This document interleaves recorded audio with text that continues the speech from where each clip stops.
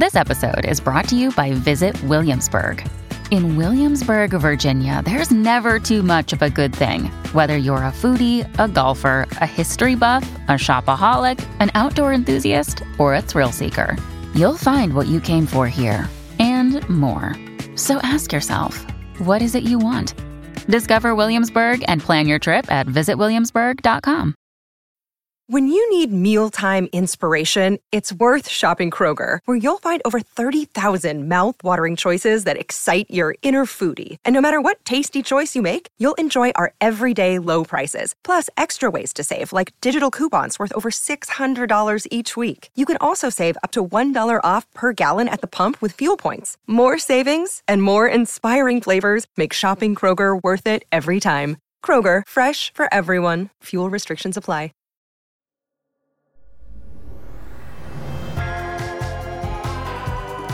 Welcome to Woo Woo with Rachel Dratch, the podcast that explores the unexplained with humor and curiosity.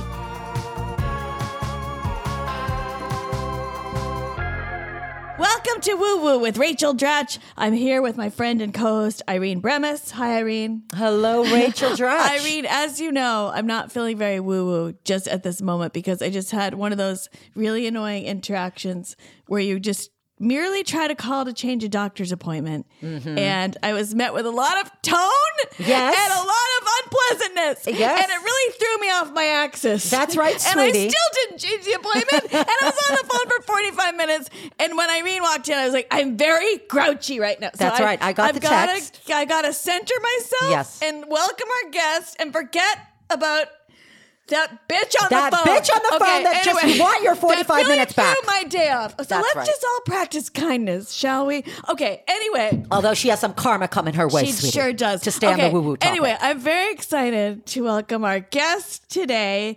He's a star of Broadway, is how I know him. Christopher Fitzgerald.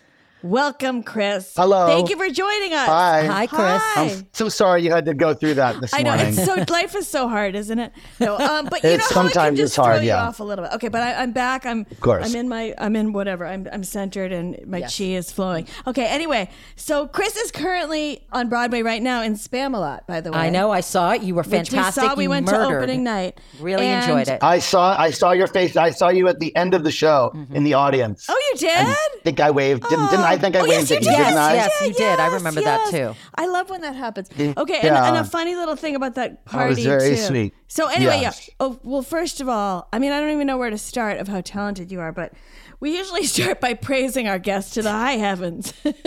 Yeah, I'm ready for it. Take your time. No exception for you. Yeah.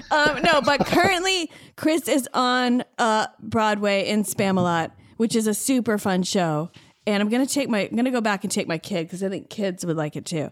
But you get to be so funny in it, and of course you have a fantastic singing voice, which you probably just take for granted. But since I am a sing in the shower person, I'm always singing is something I'm just always in awe of when other people could do it.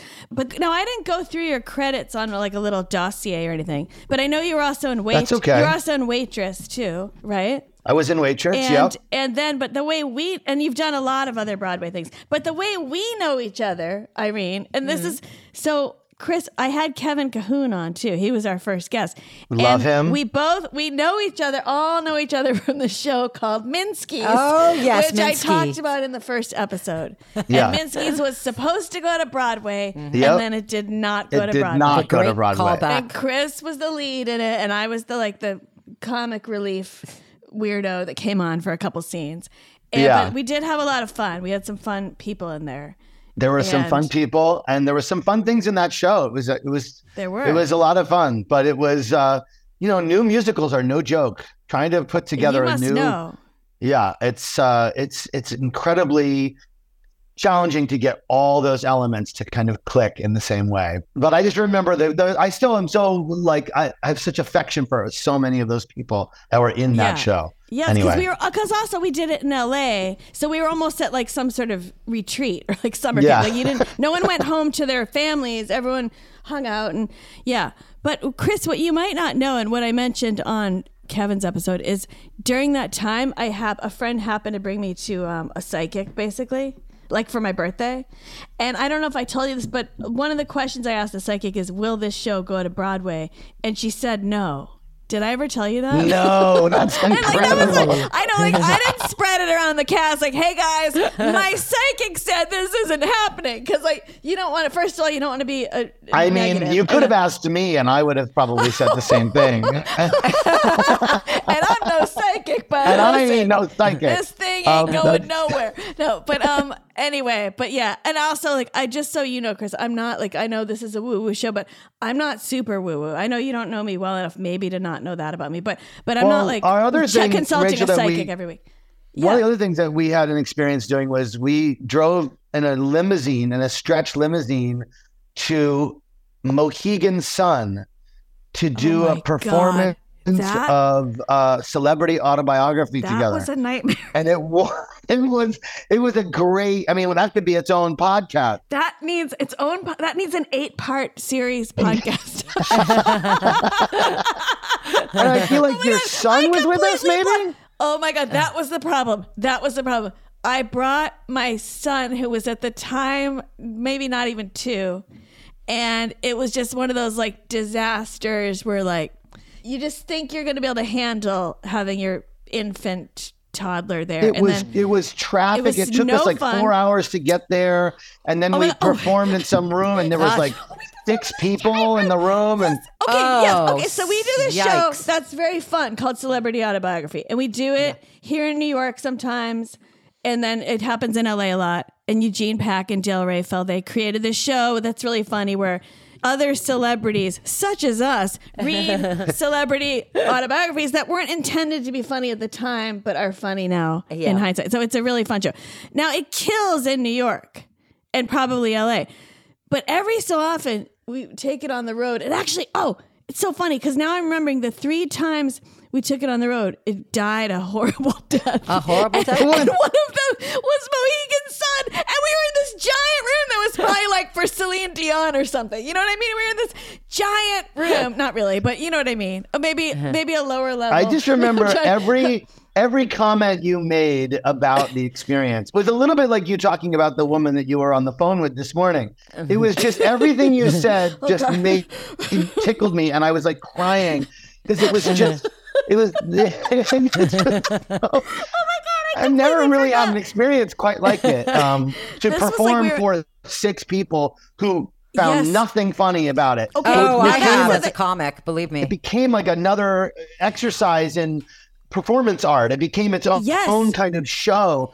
It was so bizarre. Anyway, the other time we did it, I've done it 2 other times where it didn't work, and one was at this country club. And the problem is, people don't understand it's a parody. You're reading this kind of tongue in cheek, and they just think you're doing a dramatic reading of David Hasselhoff's autobiography. They don't get that this is for comedy. So that's what happened at Mohegan Sun. There were 20 people scattered in this giant room. I kind of love the showbiz deaths of it all, those moments that we've all had. Any 100%. Actor has had the flop sweat. Irene's a stand-up comic too, and I've had many of those moments. So we all know that. Yes. And at the time, it's just excruciating. But then looking back, it is fun to laugh about it. Oh, and when you're with fun people, and that experience, it's just it becomes its own. It's like you're at a. I don't know. It goes to another level of. I used to like it when no one I knew was in the audience. Whenever there's someone it is guaranteed bomb. So. 100%. Well, I've shaken off that doctor's appointment. Shake it off, sweetie. That's it. Of the theater fail. Yeah, so we were in Minsky's, and then I'm sure I should have done this just because I hate when people are like, when else have you done? But what else have you done? Do between Minsky's and Spamalot besides Waitress? I should know this, and I'm sorry I didn't do my I don't know. I've just a lot of good stuff on all sorts of strange things. Wait, were you Tony nominated, by the way? Yes, a couple of times for different things. Ooh, yeah, I love for what? For Waitress, right? Generally for playing creatures on Broadway, kind of non-human or strange things. Me too. I played Igor. Yes. Yeah, I played Igor in Young Frankenstein. Okay. I played a leprechaun in Finian's Rainbow. Oh, I saw that. I saw you in that. Yeah. With so Cheyenne? things like that. Oh my God. With Cheyenne Jackson. Yep. Wait, that's what we have in common. We both play creatures and like. Yeah, I'm always playing like just non-human or people that have to like in Spamalot's a good example. Like I have to wear 25-pound backpack and a hood and mud and like Yes. I'm always like kind of covered in shit and covered in stuff and doing fun stuff. weird using my big eyes to do like weird like things. That's kind of what me too. That's my MO. Those are my favorite characters. That's our slogan. Yeah. You know what's funny? I was thinking about this Spamalot way back in the original version. They were auditioning for replacements and I got to go audition for Mike Nichols because they were like, what if in your part actually they were like, what if we had a woman do this? And so they gave it a shot. I mean, I didn't get the part. They gave me a shot to audition, and it was such a thrill to be up there for Mike Nichols. I have a kind of a good story about the original production. I auditioned for the original production and was cast in the original production of Spamalot. In your part? Back in the day. I'm by Mike Nichols. No way. Literally in the moment of the audition. But here's the story. I was like trying to figure out a song to sing for the audition, and I found this old Cole Porter song that is basically this kind of like sea captain singing to his sea mates. And at the end of it, he goes, but what I need you to know is I'm about to become a mother. I'm only a girl, not a boy. Years ago. And he sings this little thing. And at the end, he goes, and I'm about to give birth to the sweetest thing on earth, a little skipper from heaven above. That's the end. And so I decided to go a little skipper from heaven. And then I kind of pushed my belly out. And I was like, and I birthed a mime baby and then held it up and went, then sang a big high note. So, and I committed to it the whole thing. Like, I really pushed. I had the afterbirth came out after the whole thing, skin to skin. And he thought it was hilarious and it was so weird. And so I did it for the callback on the Schubert stage. And at the end of it, he was like, you got it, kid. Wow. You got it. Amazing. And that was amazing. I ended up not being able to do the show for a variety of reasons. I had another job I was doing. Okay. But I had an audition not that long after for another show, Nice Work If You Can Get It, which was, I can't remember. So anyway, I go in for that and I was like, I got this great tune. So I do that same song. I birth the baby and I finish and it's silent. It was Kathleen Marshall and Rob Fisher and all these people that I knew too. I knew a lot of them. I'd worked with a lot of them. And I finished the song and I came down off stage or out of the audition room, and Rob Fisher, kind of the musical director, who's very well known, was a musical director for Chicago, kind of runs after me. He's like, Chris, just one second.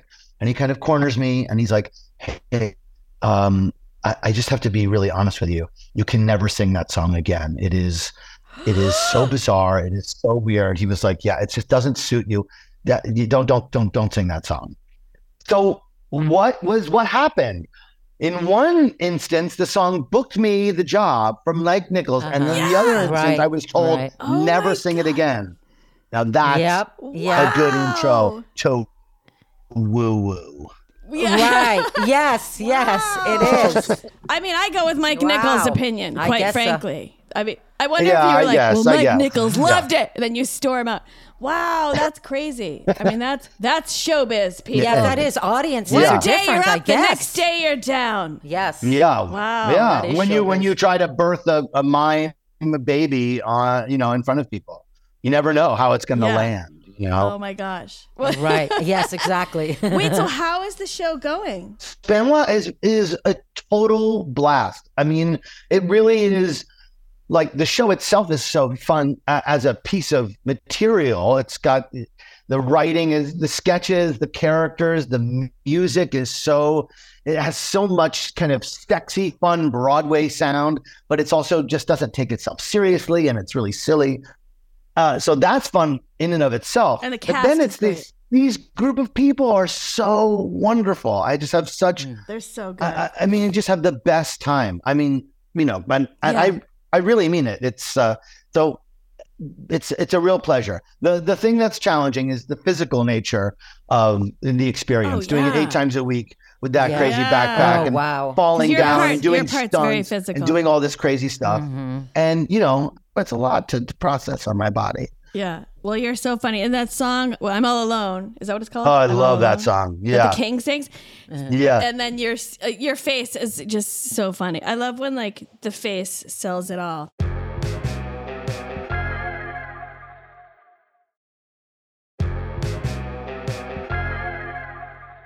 Okay, so the woo-woo of it all. Now, this is funny because sometimes I know the story in advance. A lot of times I know it, and then I don't tell Irene, and she has her natural reaction. Yeah. But in this case, well, I don't know anything. I just know you. Well, I know you grew up in Maine, and I know you might have a ghost story, and that's all that I know. Ooh. But before I get to that, like, how woo-woo of a person are you? That's a good question. I was thinking about it as I was thinking about talking to you today. I was like, where do I fall on the kind of woo-woo scale? Gauging your woo-woo. I'm pretty low woo-woo. I'm not someone who Okay. kind of believes that there are ghosts everywhere and there are, kind of psychic energy kind of flowing through everything.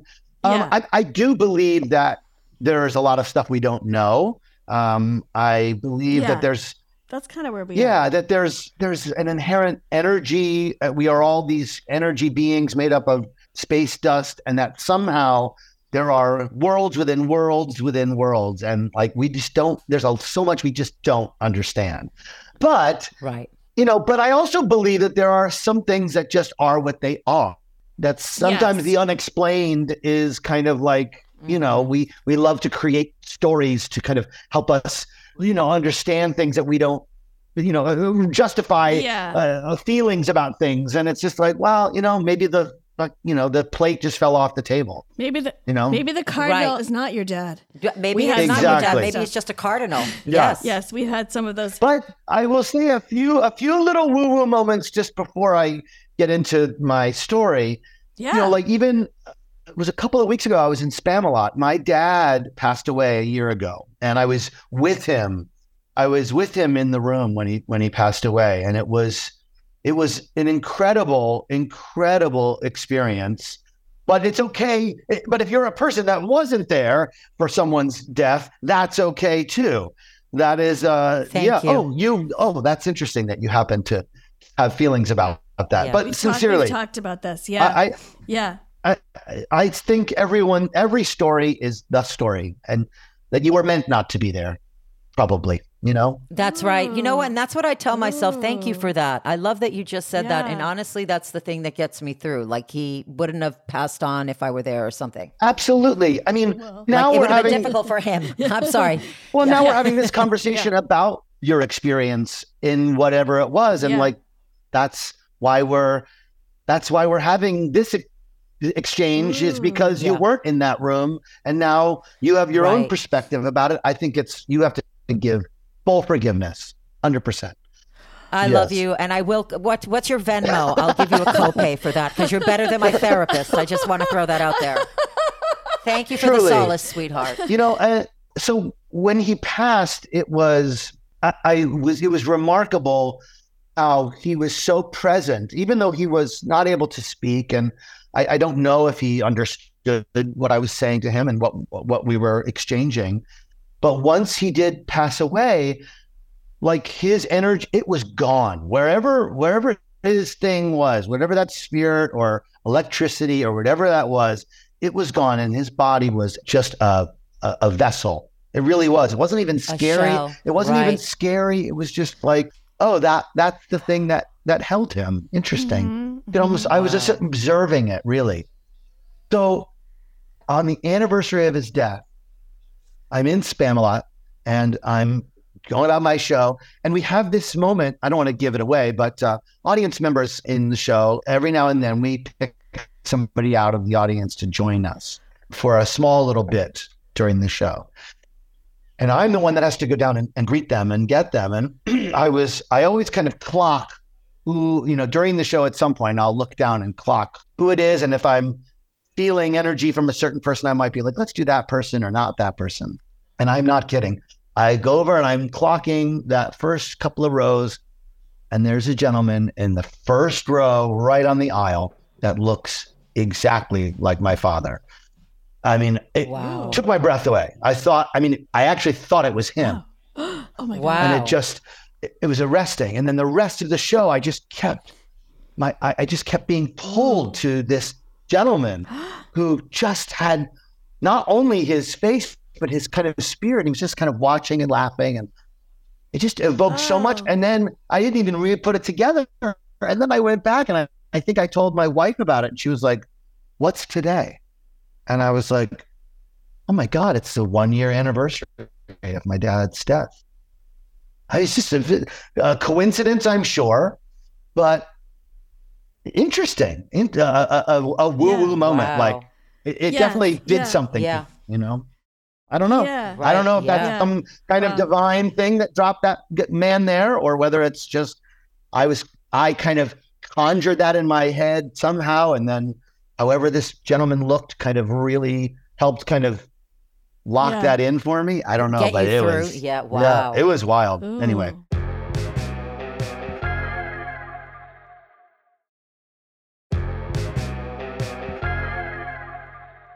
Now back to your first question. Am I a woo-woo person? Not really. My wife loves psychics and is a little bit more. She does? Yeah, and has her own kind of interesting stories of growing up and woo-woo stuff. Oh, really? Yeah. All right. Book her for next Exactly. week, sweetie. Yep, get her on. By the way, Get her in the she's books, a director. sweetie. She directed Kimberly Akimbo. Yes, Jessica. Yeah, Jessica. Yes. And she's currently directing Jessica Stone, Water for right? Elephants. That's going to be opening in spring. Okay. Yeah, she's a very acclaimed director. Yes, and was that's an a actor showbiz for a long couple. time. Yeah, weird. Showbiz power couple. I like it. A female Yes, and was an director. actor, I that's love true. it. Right, yeah, okay, she's- so she has tales too. She has tales too, and we talk about stuff. So anyway, I grew up in Maine. I grew up in South Portland, Maine, in a very kind of middle, lower class neighborhood over by the mall. And my stepfather had a variety of different jobs. He was a surveyor at one point. He worked the midnight shift at LL Bean. He came into my life when I was, I think, 7 or 8, right around there. And he was this really, really interesting guy. He also was a professional sailor. He would sail people's boats up and down the East Coast. Wow. And he also worked as a sailing instructor right down there in Portland in the bay there. So he had this big beard, and he was just this kind of adventure guy. And it was really cool to have him in my life. And he just would just kind of go with his gut on certain things. So we bought a boat at one point, not without even enough money to really support it. We just kind of had this little boat, and we would go out and sail, and he loved when it was storming, he would be like, "Let's get out on the bay and sail away," with his big beard. Whoa. And I was terrified. Kind of stuff.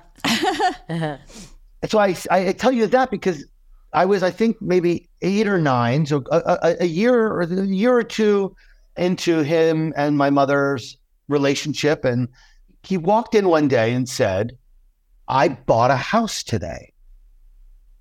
I bought a house." Oh my God. Now, this sounds like a movie. Yeah, it was so insane. What? We have a house. It was the furthest thing. And he said, it's on an island. It's on an island. It's on Peaks Island.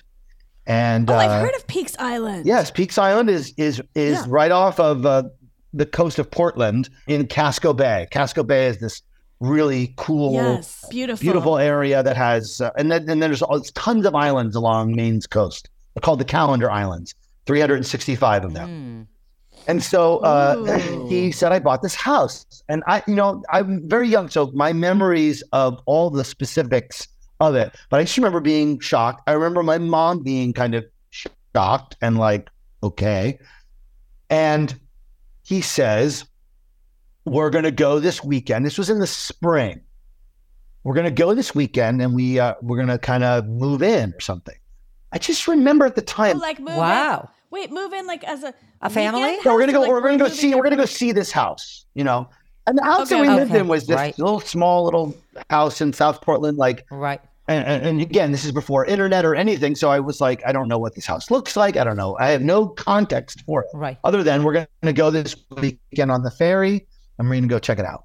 So that weekend we get on the ferry and we take it out to Peaks Island. And at that time in the early 80s, Peaks Island was kind of it's very Tony now. It's like got $1 million homes on it. It's very fancy. But then it was really rural, crusty, fisherman, lobsterman. You could have a car on the island, but you didn't have to register it or anything. It was like you could have just a jalopy, there were just like abandoned cars and little shacks, and there were no services, nothing. There was a tiny little market called Feeney's that had like milk and eggs, but there was nothing really on the island.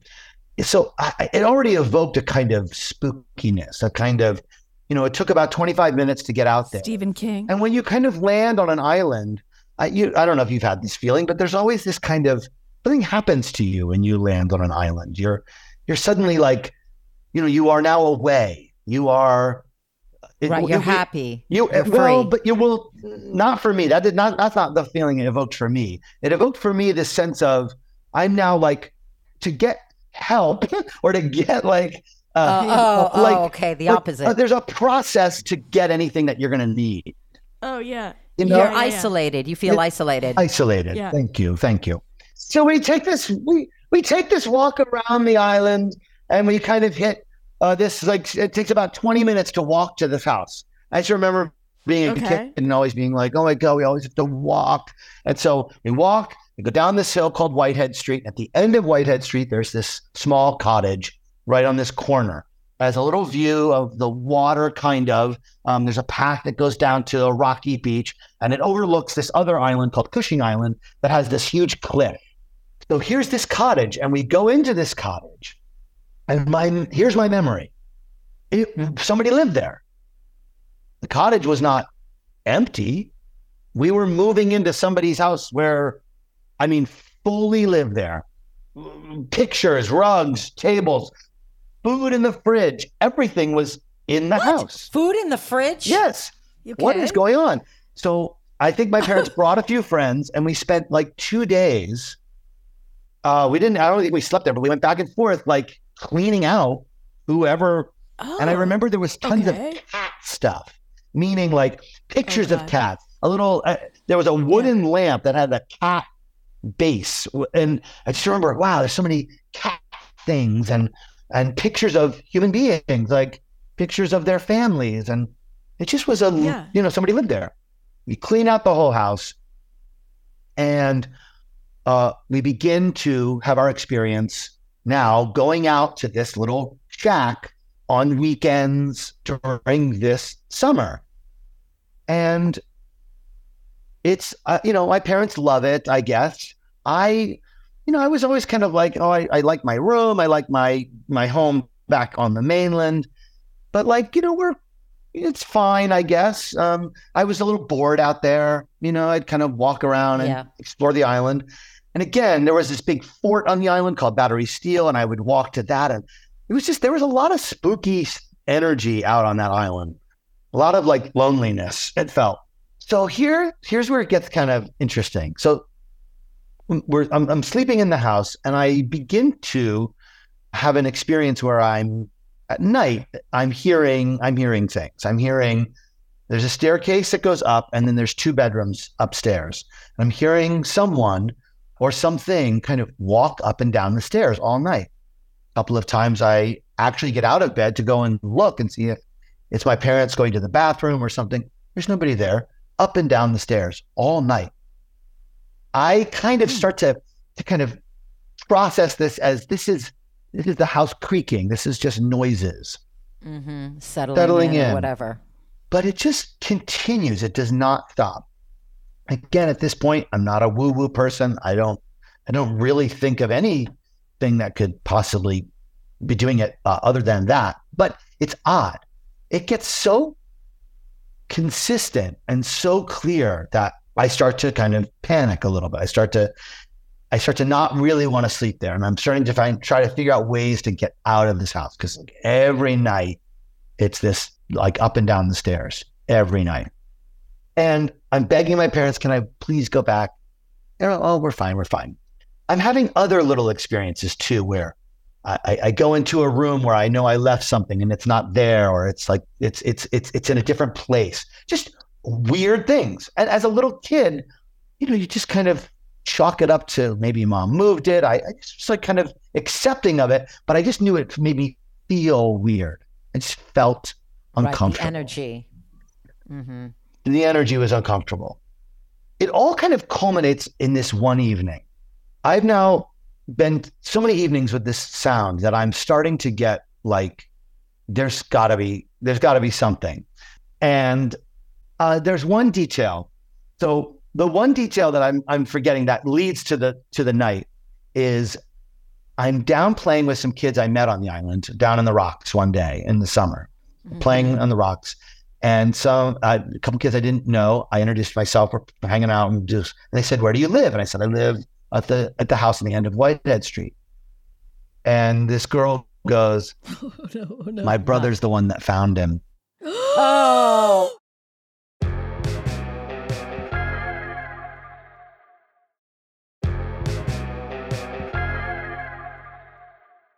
"My brother's the one that found him." I said, "What is that? What do you mean?" She was like, "Yeah, he found him. He was, he went up and saw him in the room, dead."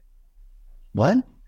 "Yeah, shot himself." "Oh my God." So I get that information and I'm like, oh my God. So now I'm tying together the sounds with that information. And now I'm like, I cannot sleep in this house anymore. I please. So I go and I think I confronted my parents with it. Or I think I said, I just feel like there's something wrong or whatever. And they intimated that like, yeah, I know this house has a lot of energy in it. It was kind of that kind of talk. Right. So it culminates in me now. So now when I'm sleeping, trying to go to bed and I'm not sleeping, I'm like imagining this person who I don't know walking up and down these stairs. Now I'm hearing the stairs. And so I start having this kind of conversation with this entity, with this thing. And I'm trying to kind of say, "I'm sorry that this happened to you. I hope, and you're only 8. I want you to know." Yeah, I was like, man, I think at maybe 9. This was maybe like the next kind of spring. Sorry. So We don't usually have our gas faces. We were frozen in a gas. That's crazy. From when I found him on. Okay, go ahead. Yes. Sorry. This. There's some goodies coming. There's some goodies and some surprises Goodies? that Wait, are. let me just ask you. So your parents, when you bring it up to your parents, they don't really acknowledge. They just kind of leave you out there and your kid like processing. They just say like, yeah. There's some details coming later that will make it make sense. But I think what they were doing was they were both trying to say like, we know that there's some stories about this house. Okay. We know that there might be some feelings that you might have and some energy. Everything is okay. And, that's, you're not wrong. You're not wrong to feel some feelings about it. Okay, it was like that kind of talk. They treated it and I was like, okay. yeah, okay. My brother's the one that found him? What the fuck? So I... Oh my God. So now, Oh my No, God. I'm sorry. so now yes. I'm hearing these sounds and I'm having these conversations, right? And it kind of culminates on this one night where I'm hearing the steps and I'm talking and I start to kind of get emotional and I'm like, I know you're hurting and I know I'm like trying to kind of empathize. I don't know what I was doing. And I'm not making this up. I'm going to tell you, this is Chris. Rachel, I've known you for a long time. This is just what happened. You're a sane person. Okay. I'm a sane person. I'm just a guy who's not like, doesn't travel in this stuff. But I like to tell stories. But anyway, I'm looking at the door. My bed is facing the door. And I say to this thing going up and down the stairs, I say, I'm in. Stop walking on the stairs and come into my room. And I'm not kidding. Like a fucking horror movie, like a cue, that door just goes,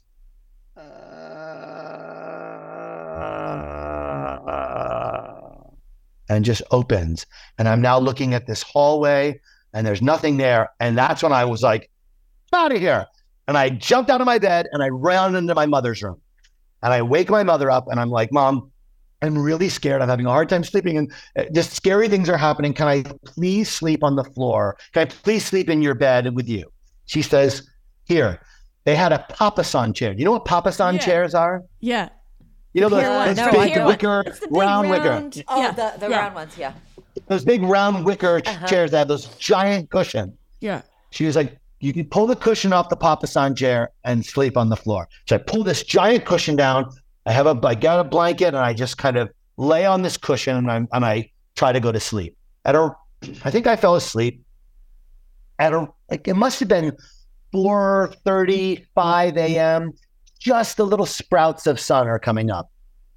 And I wake up and now I'm looking at that door, the door to my parents' room, out to the same hallway.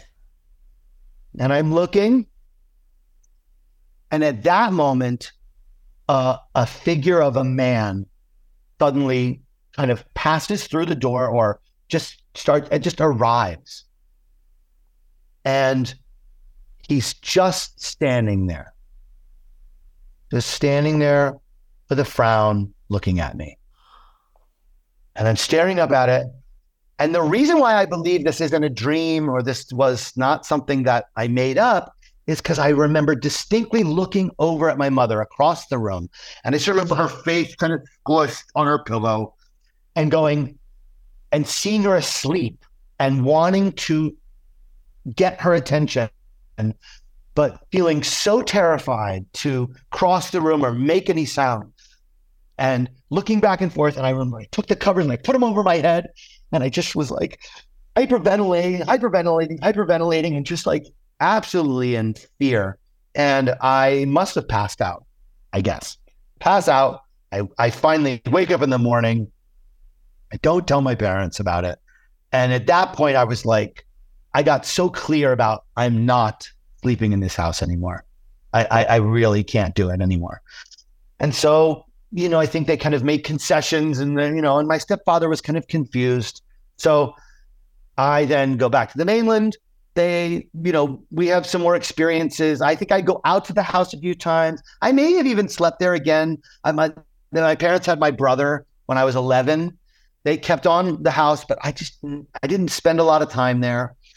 So that was the big moment for me, was this one night where this all kind of transpired.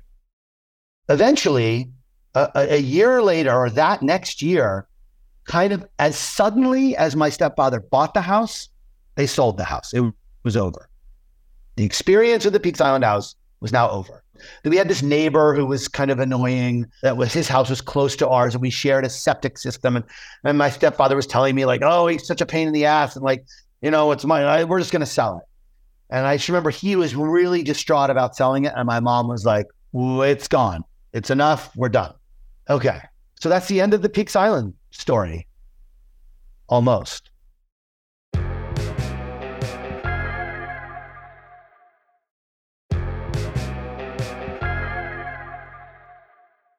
I then go on with my life. I go to college. I have my life, and I meet Jessica. Now, subsequently, I have told this story to some friends along the way and people that I get to know. Like if we're talking, I just tell my little story, and people find it interesting, and I listen to other people's stories.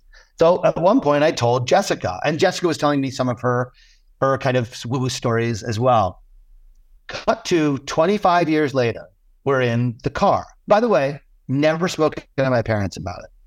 So here's where it gets fucking crazy. We're in the car driving. I think we were on Ocracoke Island, which was an island off the coast of North Carolina. My parents subsequently moved to North Carolina. They moved out of Maine to North Carolina. And we're driving. And I'm driving, and my mom's in the passenger seat, and then Jessica's in the back. And Jessica, we start talking about this and that, and Jessica says, "Hey, Chris, have you ever told your mom your crazy story of that Peaks Island house?" And she was like, no. So as I'm telling her the story, she gets completely quiet. She loses color in her face, and she starts to cry. And I finish my story, and she says, "I had some of those same experiences." This is 25 years later. We have never discussed it. Jessica's the one that brought us together to share whatever this thing was. She says, yes, we experienced a lot of really bizarre and scary things in that house. Objects falling off of shelves. There was a toaster oven door that just kept opening randomly, all sorts of things. But then there was a couple of crazy ones where they went out for a walk one day. I wasn't there. My mom and my stepfather went out for a walk, came back to the house. The house was locked on all sides. This is my mom now telling me her stories. She's like, we came back and a chair had been pushed up against the front door. There was only 2 doors. Somebody had moved a chair and put it like up to block someone from entering. Wow. There's a couple other ones that were just really, I'm trying to remember. And so she tells me her experiences. She's also she was like that. I didn't like sleeping there either. And she felt so terrible that I had the experiences that I had. And it ends with this.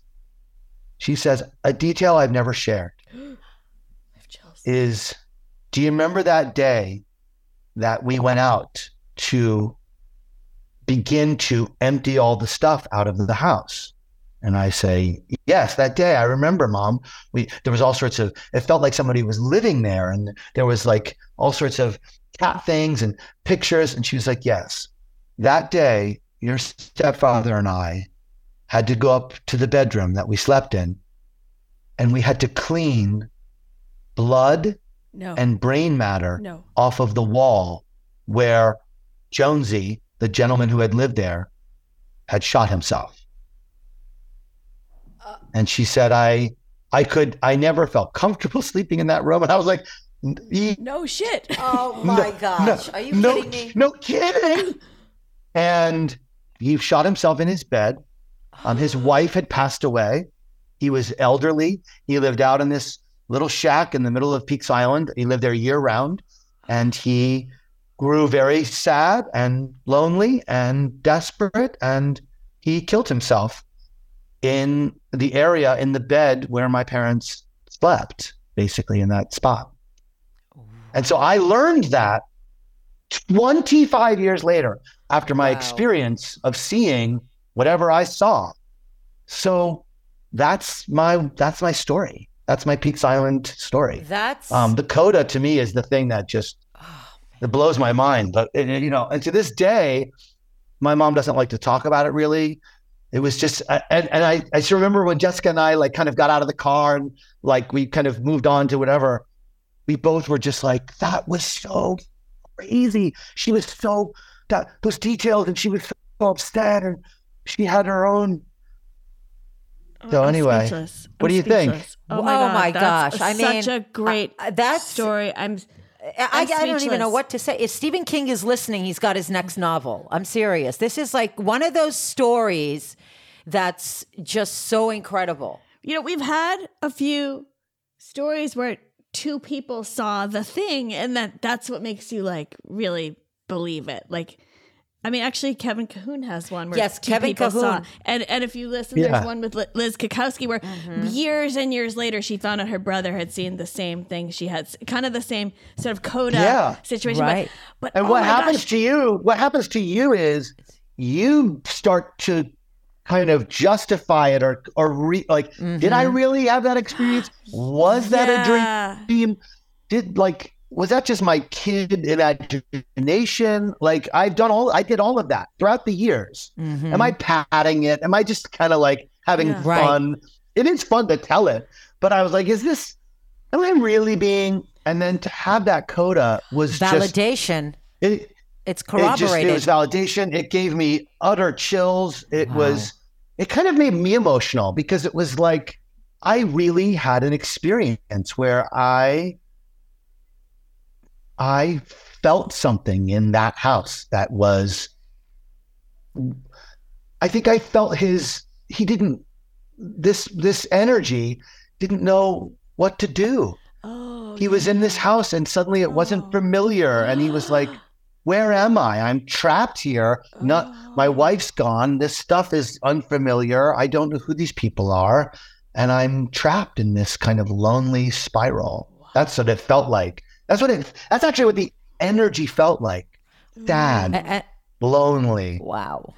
It was also the idea that my stepfather was able to the reason why we got the house, I think he paid $15,000. I was going to say, he probably, it was like, it was nothing. Movie, it's like a movie thing of it all, like from the point of view of you, where like you got this kind of character stepdad, who's very lovable and like a total character, including the beard and the like a Jaws character, that Jaws character. And it's like, hey, I got this house for a steal, and then it's like the catch is you're going to go upstairs and clean up a.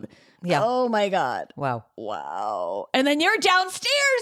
And my mom was so like, it was, and in explaining it, I think to her, it's one of those moments in her life that she kind of, she's like, yeah, maybe that was a low, or that was like, I think she was just like, what? Right. What? Maybe, I know it's a steal, but but right. At what did cost? She even know? Yeah, they of course knew. No, but what I was going to say is, I wonder if when she went to the house, did she know it was going to be actual? Like, if your stepdad was like, hey, come on, we got to clean up a little. And then she gets there. I mean, clean up like I just wonder stuff, if she was expecting that. But, oh my God, I almost was like going to try to get her to come on today and actually give you guys her little perspective. You shouldn't have said that to us. We have had Collins. We've had Collins, but she probably wants some prep time for that. Oh, I was wondering if she actually saw like the figure like you did. Or did she just sleeping, have the creepy feelings and the steps? No. Wow. Yeah. And I think I will say, I think there's some stuff she hasn't shared with me. Ooh. I also believe that. Yeah. Oh. But she did not say she had seen a figure. But I can describe it. I wish I could like draw it or have some like tell somebody and have a sketch artist kind of draw it. Because it just was it was almost like a spirit of sadness. It was just like everything was like looking at me. Just like, what are you doing here, little boy? Wow. It was so creepy. Did you ever look up like online or something? I mean, I don't know. You know what? I haven't looked like about this guy. That would be fascinating. Like. I have like gone out to the island subsequently. Yeah. And I wonder, like, who's there now? And I've walked by the house. Ooh. The price probably came down to $10,000 after you guys left, right? I know, right? Yeah. Wow. Oh my gosh, that's a great story. It's probably and maybe Jonesy's moved on. This is a legitimate. Rachel, wouldn't you agree? Out of all the shows we had, this is a legitimate haunted house. And it feels like Amityville horror-ish. It's like a sit around the campfire ghost story. Not to make light of your childhood traumas, but for our entertainment purposes. Yes. No, I mean, this is like, wow. Oh my gosh. Extraordinary. And by the way that I heard about this is someone said like, oh, you should talk to Chris. He has a ghost story. Like, so the Broadway. That's so funny. Cabal knows about your tale. Oh, I know what happened. My mom and I went on a playbill cruise. Oh, yeah? With Seth Radetsky. Oh, maybe that's who told me. And He's Jack, who told me. Jack Plotnick? Oh, yes. Was it Jack Plotnick or Seth? One of those? Seth is who told me. Yeah. And my mom and I, we told them at a dinner one night. Oh, and they both were like you guys. Yeah. Oh my gosh. Well, thank you for telling us that story. Wow, that was amazing. Oh, thank you for sharing that. Also, the moment, this is also like the movie, but the moment that was like, my brother found him. Like, it's just that's what? It. Yeah. That's like you can't write that. No, you can't. You know, that's like, wow. Now, I take it you've never seen anything since then. That was your only ghost experience. That was my only real, true ghost experience. Thank you for letting me tell it. It's like literally the most fun podcast ever to just tell a fun story, about something that, I haven't shared a lot. I mean, I've shared with some friends, but it's just something that you just have held inside for so long. Yeah. And it's so fun to just kind of see people's reactions to something that is like, that happened. Yeah. Ooh, well, definitely. We were dying over here. That was a good energy shift. I mean, I know it has some sadness to it, but in terms of just having you here and chatting with you, you're good energy. So that come see Spamalot. Oh yeah. But now wait, we have one more little. Wait, we do have a come see Spamalot. First of all, come see Spamalot. We have a little bonus thing where Irene does a pendulum reading for you. So if you want to think of a question, like a yes or no. I keep forgetting to tell people this ahead of time. But if you want to think of a yes or no question, something that you don't mind sharing, and something that if the answer is not what you want, you're not going to be like, ugh. It's more fun when it's something like that you care about, but not like gravely, not gravely, serious. So just a yes or no that you don't want to share. So you're going to, once you have it, then you'll think of it. And Irene, this thing is never wrong. All right. Yeah, I mean, it's so you think of your question. Let me know when you're ready. Clockwise is yes and counterclockwise is no. Okay. I'm ready. Okay. It's looking like a yes, right? That's right, Rachel. Looks like a yes. Can I do no, safety? Irene always does a safety. Rachel wants even to though the safety is never different from the first one. Okay, but here we go. See. Ready? Maybe Penji will prove me wrong someday. Okay, that's also a yes. That's a yes. Okay. What was your question? My question was, am I going to see my brother and his family before before the summer? Okay. Why do they live? I'm so desperate. They live in Detroit. My brother lives in Detroit, and I miss them. I miss him so much, and I miss his family. And I was just like, I just got to figure out a way to get there. And I was like, am I going to do it? And so that was my question. You shall. Just popped in my head. Penji says yes. Shall. And I shall. Yes, you shall. Penji's never wrong, we found. Thank you, Pendulum. Thank you so much, Thank Chris. you this so was much. so fun and spooky too. And that was amazing. And go see Spamalot because Chris is hilarious. Hilarious. In it. And I don't say that lightly. He's so funny in it. So you are so funny in it. I'm going to speak of you directly. But anyway, thanks so much for joining us. Thank you so much. And it was a real pleasure. And I can't wait to hear more stories and tales from other guests. Okay. I just love it so much. Okay, good. Thank you. Right. Thank you, sweetie. Bye. Bye. Thanks for joining me on this journey into the world of woo-woo. Don't forget to rate, review, and subscribe wherever you get your podcasts. Woo-woo with Rachel Dratch is a Q-Code production. Executive produced by David Henning and Steve Wilson. Produced by Alexa Gabrielle Ramirez. Edited by Ben Milchev.